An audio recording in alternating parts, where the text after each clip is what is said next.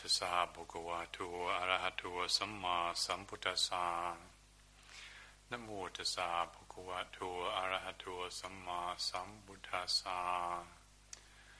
Namo tassa bhagavato arahato samma sambuddhassa. Buddhang dhammang sanghang namassami.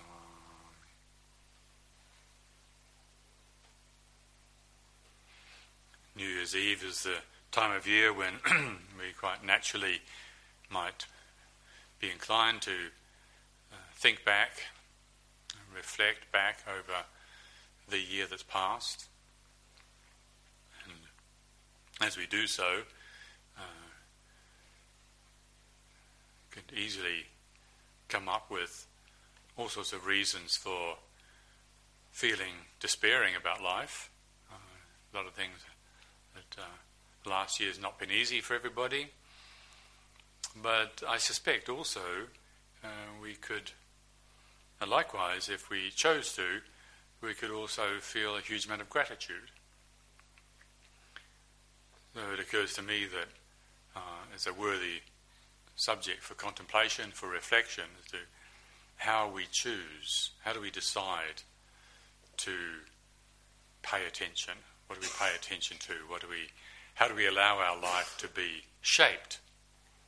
Because as I was saying at the introduction to the meditation this evening, our experience of life is shaped very much by what and how we pay attention and what we pay attention to. And this came to me quite vividly a few days ago when, I don't know why it happened, but I found myself reflecting back on 20 years ago when I was sent here to take over this monastery. And the last abbot, he was moving on to do other things, and I was asked to come here. Asked without any option, sort of asked, if you know what I mean. Kind of like I was told that I was going to Harnham.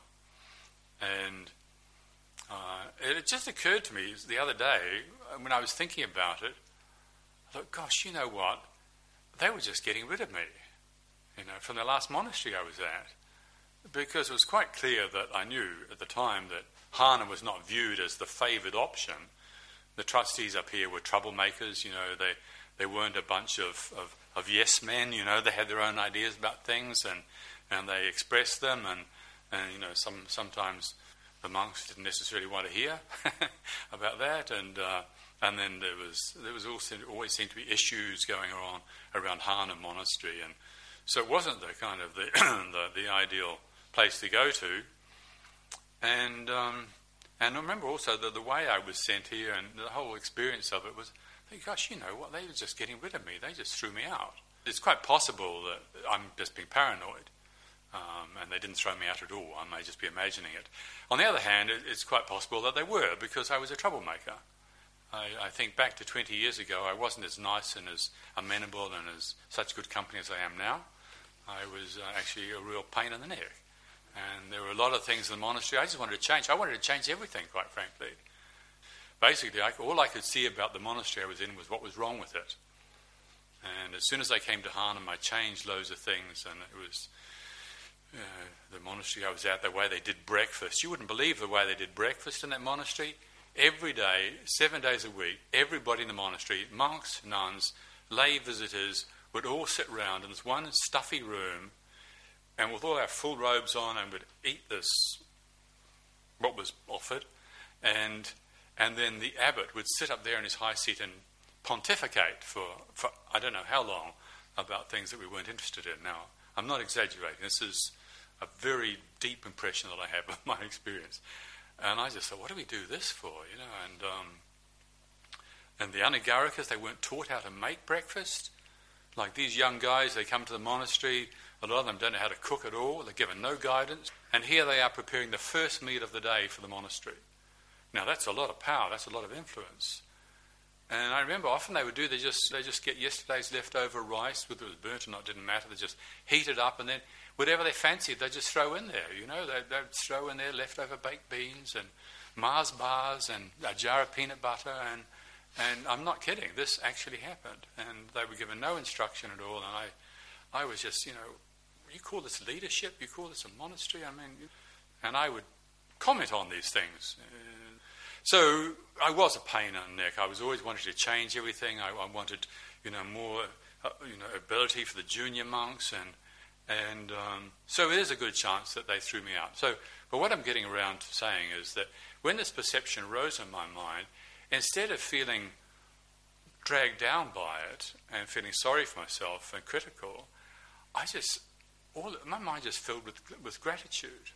For the period after that perception arose, for the first time ever, it never occurred to me that they threw me out, but there it was. It's quite realistic, but it was met with all this gratitude, and my mind just wanted to dwell on, and was glad to dwell on, the goodness of the last 20 years.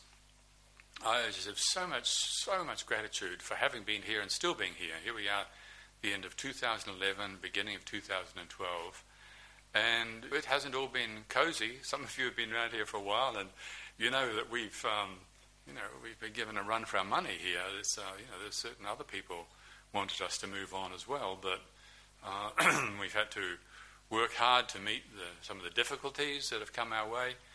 But still, even now, when I think back, I just have tremendous gratitude for the people. There's something about, I don't know, hopefully it's not prejudice, but there is something about the Northerners. There's an openness and a friendliness and a down-to-earthness and the physical environment, the wonderful clean air we have, and the excellent water that we have, and the spaciousness of it, the light, the whole experience of being in Northumberland. I just feel physically and socially, and also in terms of my own inner life, which of course is more important than all the other stuff.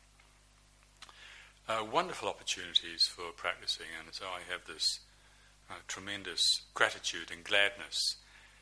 But the reason I'm raising this right now is, what I'm pointing to in raising this right now, is that we have a choice, that things happen in life that we don't like, that we wish didn't happen. But if we are skillful, if we're careful, if we know how to reflect wisely, which the Buddha said over and over again, learning how to reflect wisely on our life, then instead of falling down into despair, we can be lifted up into gratitude. And this is something I think really worth remembering, because there's endless opportunities for despairing. But the radiance of gratitude dispels despair. The radiance of gratitude dispels despair, and we've always got the choice to engage it. No matter what's happened in our life, there's always something that if we're careful, if we focus our mind the right way and say, well, it could have been a lot worse, we can be glad for that. Sometimes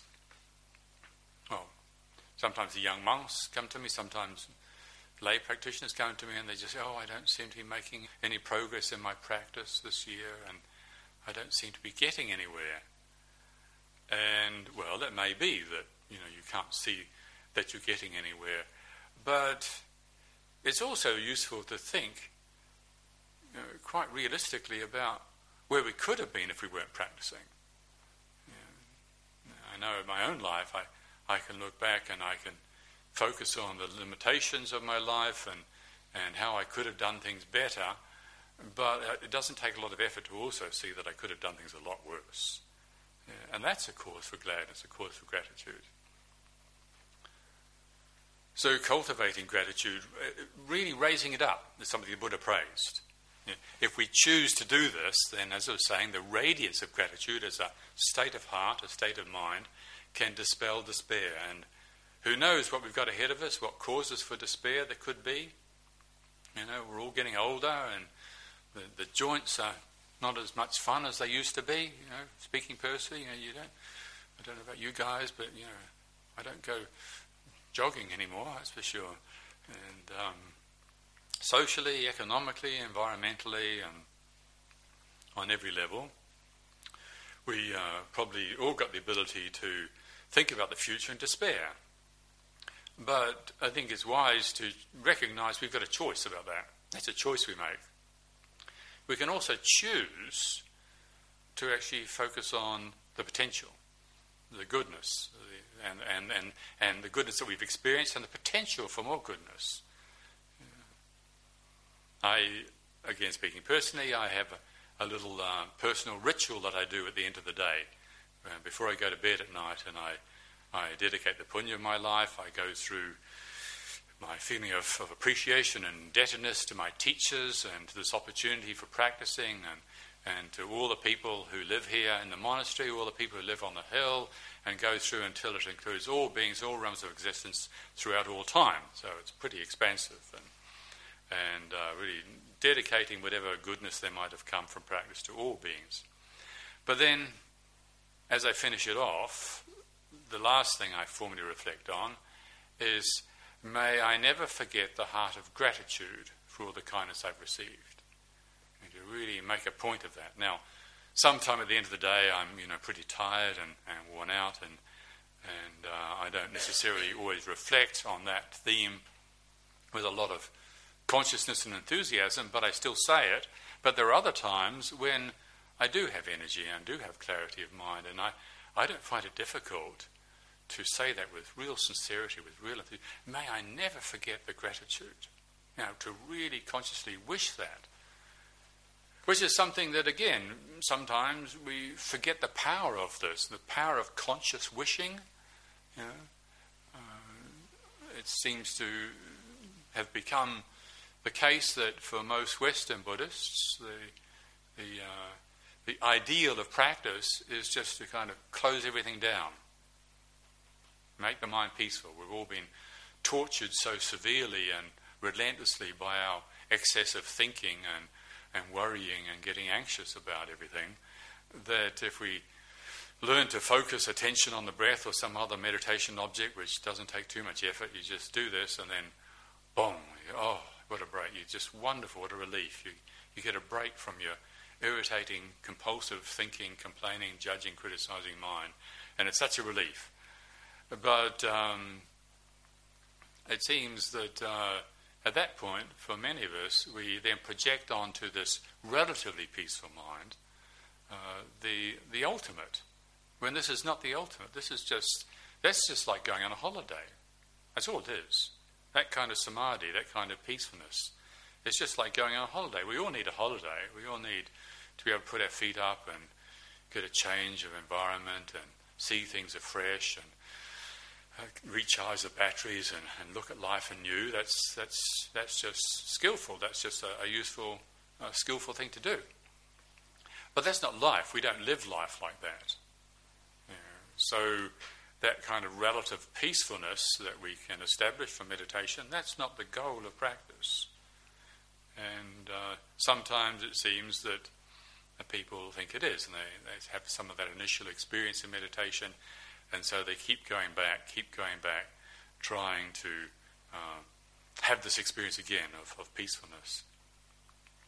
When really what might be more skillful is to engage this wonderful mind that we have, something I've been speaking about quite a bit recently, trying to undo people's demonizing of the thinking mind. So many people think that their thinking is a problem. Well, the thinking is only a problem because I think it's a problem. Thinking is perfectly natural and potentially amazing, wonderful tool. And if we really appreciate and value our wonderful capacity for thinking, for discerning, for investigating, then we can use it in a way to skillfully undo some of these unhelpful tendencies that we have, like falling into despair. Again, it happens many times. People come to me and they say, I look at the world and I feel so despairing. I say, well, you could look at the world in a different way and feel grateful. I mean, from what I hear, apparently there are fewer wars on the planet now than there have ever been throughout all recorded history. You look at some of the 24-hour news and you might think that that's not accurate, but I trust that is the case. We have really learnt to be much nicer to each other in recent years, and we're more healthy than we've ever been. We've got more food than we've ever had, and there's a lot that is of great benefit and a source of well-being and safety for many people. So it really is just determined by how we choose to apply attention, how we choose to reflect, and to recognize that we do have that choice. Yes, we can allow the mind to sink into despair, and sometimes if you do too much samadhi meditation, all you do is just make your mind very sensitive. But it doesn't necessarily make you wise. You can get very sensitive. Again, I hear people talking about this and say, just one good meditation, they call it a good meditation. In other words, they tranquilize themselves and blot everything out and go into a sort of a state of not really knowing very much or feeling very much. And they call this a good meditation. So one good meditation, and then afterwards, life is so intolerable. It's so painful, the way people are so cruel to each other, and you go into town and it just smells so bad. I mean, I don't know about you, but that's my experience. I go to London every month for 1 day a month, and it just smells bad. The whole experience and the speed at which people are operating, and they say, I don't know what to do. Every time I have a good meditation, it becomes intolerable. Perhaps we need to exercise this wonderful capacity we have for thinking in a careful, considered way, and to look at that way we approach life. You become more sensitive and life becomes more painful, but do we have to allow ourselves to be pulled down into despair? If we're exercising wise reflection skillfully, we just won't do that. We'll catch it sooner. Now, in the beginning, it's difficult, but that doesn't mean to say it's not true. When I was living with my first teacher, Ajahn Tate, and I was talking about an experience that I had had in practice, which was quite a big thing for me, but probably in the bigger picture of things wasn't such a big deal. But I was explaining it to Ajahn Tate, and he was saying, you're very good. He says, all you got to do now is remember sooner. You've got to remember sooner. And this is something that wise reflection helps us do. Sitting in meditation and making your mind peaceful and just pushing away all the so-called hindrances and obstructions and the nuisance, the untidiness of life, and banging through to an agreeable state of tranquility could also actually just be potentizing the mind of preference. And then when you come out of that relative state of peace, it's not the peace of wisdom, it's a peace of willfully applying attention and gratifying your desire for not being disturbed. And once you come out of that relative level of peace, unless there's some wise discernment and wise reflection going on, as if we can be making our life much more difficult. So I suspect sometimes I still get into a bit of hot water and trouble by telling people to stop meditating. These days I don't hesitate to tell some people, just stop doing it. You're not helping yourself by all this meditation. If what you think meditation is just blotting your mind out. Concentration meditation can be a little different from taking a tranquilizer, based on the preference of not being disturbed by life. But we've all been around for long enough to know that's not what the Buddha was teaching. When the Buddha was talking to his son Rahula, and he said, what is a mirror for? And Rahula said, a mirror is for seeing your face in. And the Buddha said, so I say, wise reflection is for seeing the mind. He didn't say taking a tranquilizer and making yourself peaceful. He said, wise reflection is for seeing the mind. And so we have this wonderful ability to direct our thinking, to use it in a way that helps us ask the right questions at the right time, that starts to undo the tangle, the knot of our painful, isolated loneliness. I know a lot of people will use, again, tranquility meditation to avoid the pain of loneliness. I mean, there's no question about it. Loneliness is painful. And just escaping into some momentary tranquility can give you a break from something that's painful, but does it really address it? Does it really undo the tangle? Does it really undo the knot contraction that I experience myself to be. No, not necessarily. For that, we need to get a little bit more subtle. Well, actually, a lot more subtle. And to use our mind to investigate, to see, until we get to the point where we see we have this power. We have this power to choose. Don't believe what the world tells us, that you're a victim. You're not a victim. It suits certain politicians to have people feeling helpless, and then they can rule us and control us. It suits certain economists to have people feeling helpless, to keep people confused. But if you're exercising mindfulness, you're exercising wise discernment, you realize you've always got a choice. We've always got a choice to choose which way we're going to apply attention. Even if we can't exercise it, even if we feel pulled by our habits, there's still that potential to quietly reflect and just say, this is a habit I'm letting myself be pulled into. A good friend recently visited and was sharing with me some of his experience of a decade or so ago where he escaped from Serbia. He had a good business in Serbia, had a nice desktop publishing business just getting going, but then the bombing came to Belgrade and his business, well, not just Belgrade, other cities, Novi Sad as well, and basically his business was wiped out. And so he escaped out of Serbia with his wife and young daughter and one suitcase each to somewhere else in Europe where he couldn't speak the language, very little money and no work. And that was difficult. That was really difficult. That wasn't just not getting samadhi when you want it. That was, this was really tough. And he'd never talked to me about this before. But it was interesting, the way he was talking about it was with this beautiful smile on his face.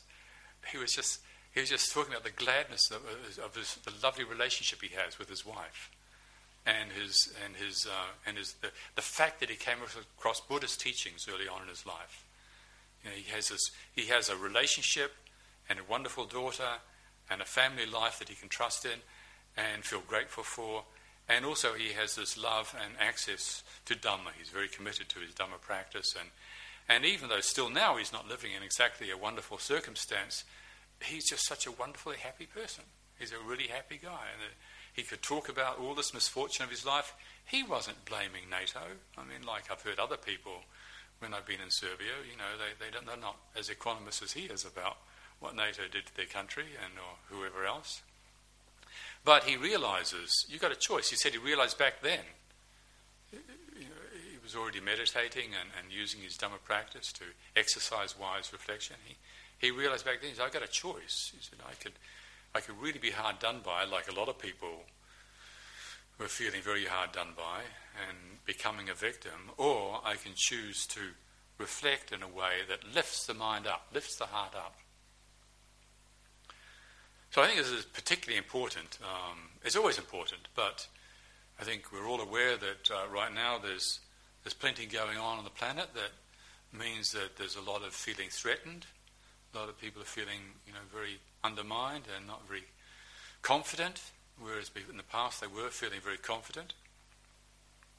The evidence is that the confidence was ill-founded.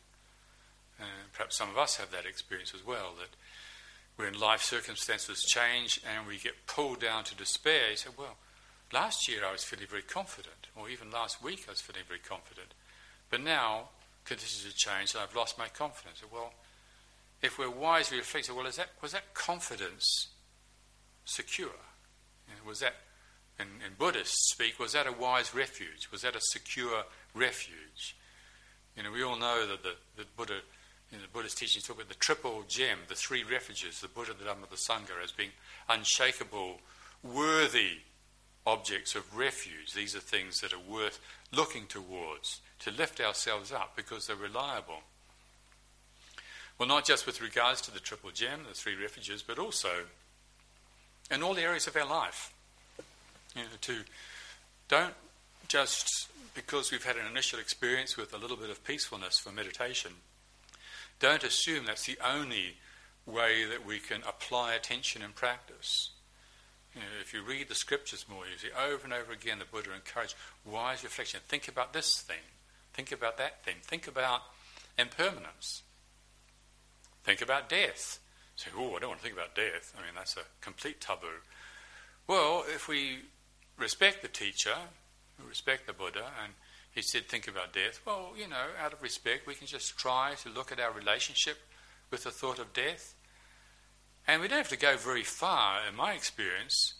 Once you have grown up, once you're past the 30s and you're getting on in life, the thought of death, I can remember the first moment in my life.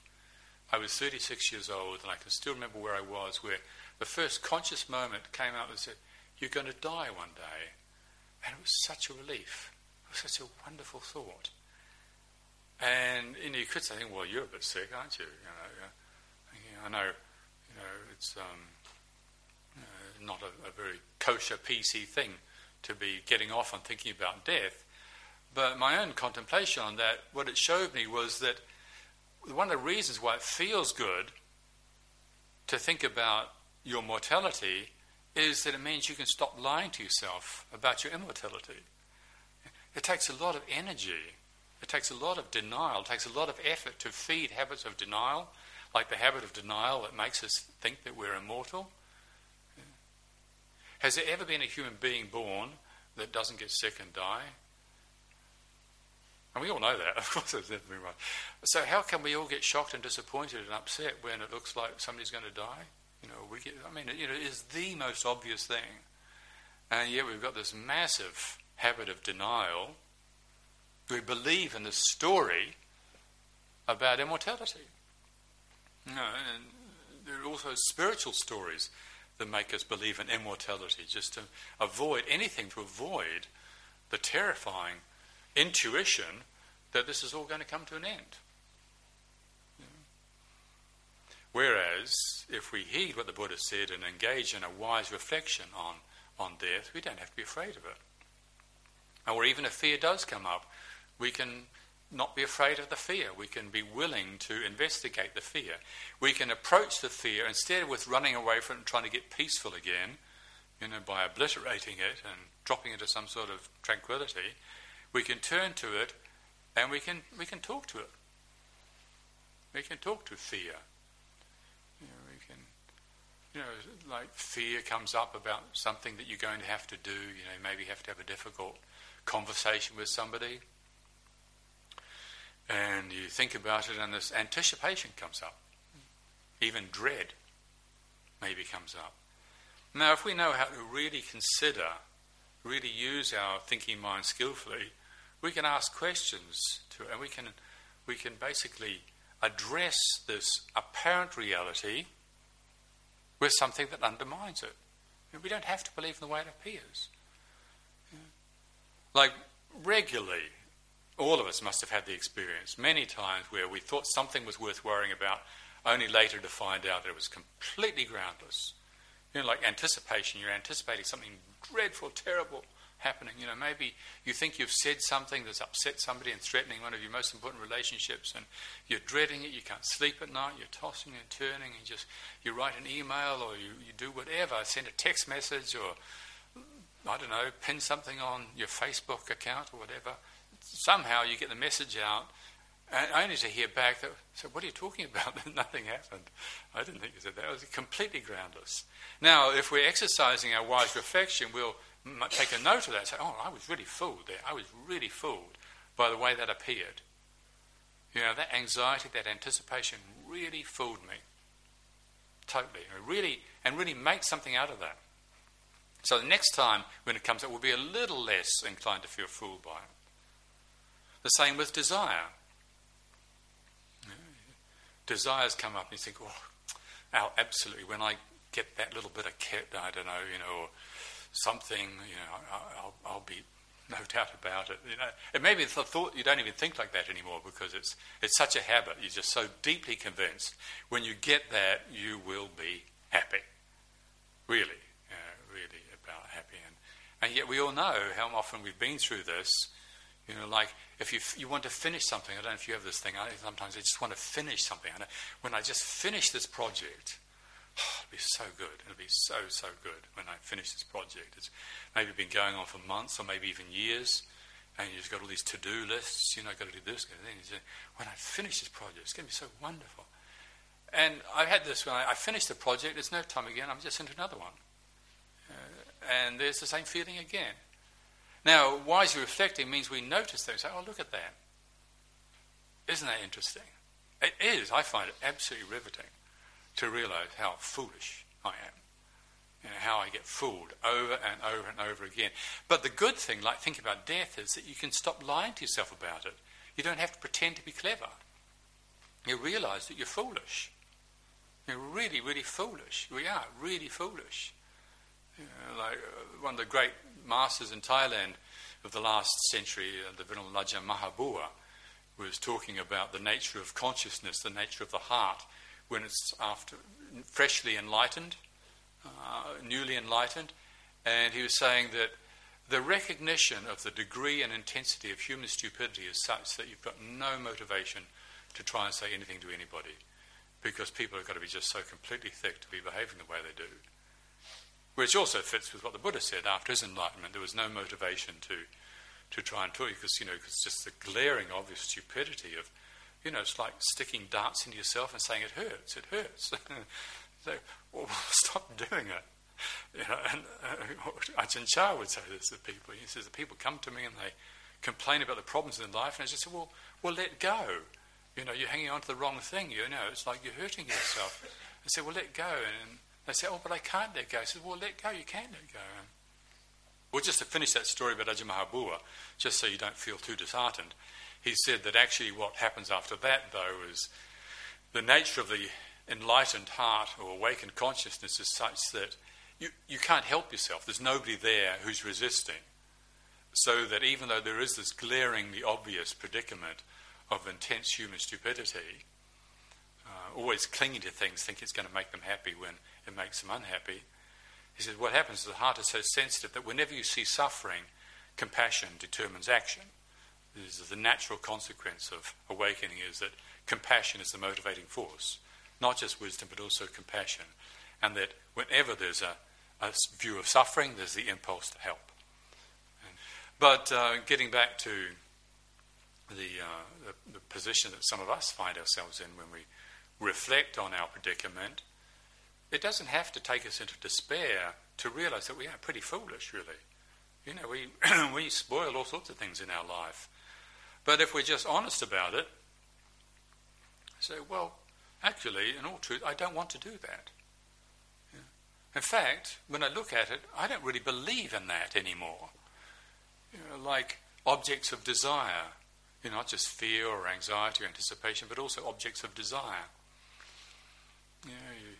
You feel you want this bit of kit, or you want to finish this project, but you've been fooled by it, and then afterwards this perception comes up and says, I shouldn't be fooled by that next time. Now, running away and just making our mind peaceful is not necessarily going to teach us that lesson. Wise reflecting is what helps us get that message. And until we get that message, we keep being pulled down over and over again. With despair, if we've got wise reflecting capacity alive within us, you can feel despair, but you say, actually, I don't believe what you're telling me. I don't believe the story you're telling me. That's what it is. It's like politicians or newspaper editors. The newspaper editors will tell us stories, they'll put a spin on a story, or advertising agents will put a spin on a story because they want to fool us for their own purposes. But quietly we say, actually, I don't believe you. Like some of the junk food around, it looks so beautiful. Chocolate. Chocolate is so attractive. This Christmas stuff that people have been passing around. It's just so attractive. And yet I know if I eat chocolate, I get a headache. I've learnt that one. I've learnt. It looks that way, but it's not that way. Again, I was saying I go to London every month, and I train myself with objects of desire. That because it's shops, everything's advertising and billboards and so on, and sitting and waiting in St Pancras Station and so on, and so I train my mind. I think, that's like a cappuccino that's been spiked. I call sense desires spiked cappuccinos because I love cappuccino, but it makes me sick. I get splitting headaches if I have a cappuccino. But I really like it, there's no question about it. When I smell, see, whatever, a cappuccino, I want it. I absolutely want it. But I've learned that it's a con. And so it's like a spiked cappuccino. Not only is it bad for me, the cappuccino, but I imagine somebody spiked it with strychnine. And so it's a spiked cappuccino. And what it helps do is basically teaching the mind, just saying, yeah, you want it, no question about it. I don't have to pretend I don't want it. There's no question about it. I really love cappuccino. But am I going to have one? No, because there's something else going on in the background. There's this program that I've put in there that's saying you can want it, but don't believe the way it appears. And so this way of using wise reflection to educate, to train our minds, to train our thinking, to support our progress on the path to liberation. And if we have confidence and skill in this, then you see it really, it's wonderful how it develops. It's wonderful, you can see it growing. It's like a capacity for speaking a language. Probably most of us at some stage in life have learned a foreign language. And in my experience, I'm sure it's the same for you, that in the beginning you're learning the basic words, and, well, in my case it was Thai, and it's not just the words, but it's also the tone of the word. You can say a word in a certain way and you think you've got it absolutely right, but the person listening to you just looks at you and goes, what? Obviously that didn't work. So, like, for instance, in Thai, the word cow, cow. And I would say, I want to eat cow. Pom yak chi gin cow.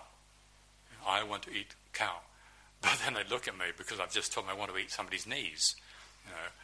It turns out there's 5 words for cow. Cow, cow, cow, cow, cow. 5 different words. And, until you've really got that down, you've got to get the tone right. But when you start to get it right, isn't that exciting? When you start to see your capacity for communicating. You can do this now. It's really neat. I can listen to Ajahn Chah's talks and understand them directly, and you can talk to the novices and tell them to get lost, and that is a wonderful feeling. You've got this ability. Well, it's just the same with wise reflection. You don't have to feel pathetic just because you haven't got any samadhi. There are other faculties that we can be cultivating. To use this, like, for instance, as I mentioned a minute ago, that when you start to see through the stories of your mind, that when you get that, you'll be happy. Or that's really threatening, that terrifying, humiliating possibility that's going to ruin your life, that's coming to you. You can say, I don't believe you. I don't believe the story you're telling me. And it's not coming from a technique or a theory. It's just coming because you've seen it and you're really interested, and so you tell it over and over again. I don't believe the story you're telling me. And then what you notice after a while is it shortens. And you're saying, I don't believe you. And then you start noticing you're just saying, don't believe. And then maybe it's just don't. And then what's really nice is where there's nothing, there's no words, but the attention has got the message. And so all you've got to do is look at it, and there's a quiet reading of it. There's a quiet recognition that is not the way it appears. You don't have to do anything. You don't have to fight it. You don't have to get rid of it. It is what it is. And in time, there's a trust that it'll fade away. So, talking about this, we're reflecting on gratitude and the skillfulness of it. Also reflecting on reflection itself. How to exercise this capacity that we all, as human beings, have, as ways of encouraging ourselves that whatever lies ahead of us, whether it's wonderful and rewarding and nourishing and pleasing, we can reflect on it and not get lost in it, or whether it's really difficult, as it may well be, well, hopefully we won't get lost in that either. I was reading a Dhammapada verse, number 245, recently came across, and well, of course I've looked at them all in the past, but I recently came across this one, and it's quite a long verse, but in summary what it says is, life is not easy for those who have a sense of conscience and who are reflective. I mean, it goes into all sorts of other virtues as well, but in summary that's what it says. Life is not easy for those who have a sense of conscience and who are reflective. Part of us, I think, likes to imagine that if you're cultivating virtues, you're cultivating impeccability, morality, uprightness, and honesty, and you're reflecting on life, that somehow that should be making life easier. But, well, that wasn't what the Buddha said. Actually, he said it's difficult. What's easy on a surface level, on an ego level, is just to make no effort at all. You know, sit back with a tube of Fosters and watch the X Factor. Whatever people do. Just basically to just follow instincts, rather than to be reflective. If we reflect on life, and if there's a sense of integrity or a sense of conscience, then what comes up really a lot of the time is actually sadness. It's a really sad predicament we find ourselves in a lot of the time. But it's not sadness because something's going wrong. That's another example of why we really need to be using wise reflection to investigate my relationship with sadness. When I feel sad, can I just accept sadness as like this? Or do I somehow feel like I'm failing? I know for a very long time I always perceived sadness as failing. And the ugliness of life. When I saw the ugliness of life sometimes, you see how ugly life can be and how sad people can behave, that I always perceived that as a failure. It was only relatively recently when I was with Ajahn Chandapalo, and we were staying with some friends. It was in Croatia, on the coast of Croatia, and we'd gone for a walk along the coast, and we heard all this noise coming, and I thought, well, that's a strange noise. It sounded actually like a Maori haka. I thought, well, Maoris maybe over here doing rugby with the Croatians or something, which seemed pretty unlikely. But as we got closer, well, it turned out to be something like that. In fact, Croatia was playing Germany in the World Cup. And there was all these drunk guys around, because Croatia was doing very good and beating the Germans. In fact, they did beat the Germans. And so there was all these drunk people there having a pretty good time and going for Croatia. And one or two of the guys came up and were talking to us, and Chandapalo and I, and very nice actually, very friendly. It was nice to meet some of the locals. But then some of the others came over and they weren't nice at all. In fact, they were very, very unnice people. And as in Chandapalo and I, we got out of there pretty quickly. But as we were walking back along the coast again, I was interested to notice what came to my mind was not how terrible it all is and how it shouldn't be this way. Just said, well, it's sad, but this is it. Humanity's always been like this. Humanity's always been like this. Human beings have always behaved this way. They've always gotten drunk. They've always had fights. They've always behaved like this. And there's absolutely no evidence to think that it's ever going to be any different. For everybody, that is. And what I realized in that moment was, here I am, or whatever age I was, still kind of just recovering from a hippie ideal that everything is love and light, that we're all supposed to be, having a nice time. When in fact, there's no evidence to support that at all. That's a complete con. But when we wake up to it, we don't have to get indignant and pulled down by it. We can feel sad, but sadness is actually one aspect of compassion. To feel the sadness of life, the sadness of the way those people were behaving. It wasn't beautiful, some of the things they said and did. But, the sad thing is they don't even know what they're doing. That they only got a sort of a life, and that is sad. But one doesn't have to deny the sadness and fall into despair. You say, well, sadness is like this. sadness actually opens the heart, warms the heart, allows for compassion to manifest. So we don't have to be fooled by the way even sadness appears. Even if whatever lies ahead of us is some sadness, we don't have to become victims of sadness. We don't have to be pulled down into despair by sadness. With wise reflection, we can investigate our relationship to sadness. And there's even a beauty in sadness. Partly it's just the beauty of being honest about life. So on that point of beauty, thank you very much for your attention.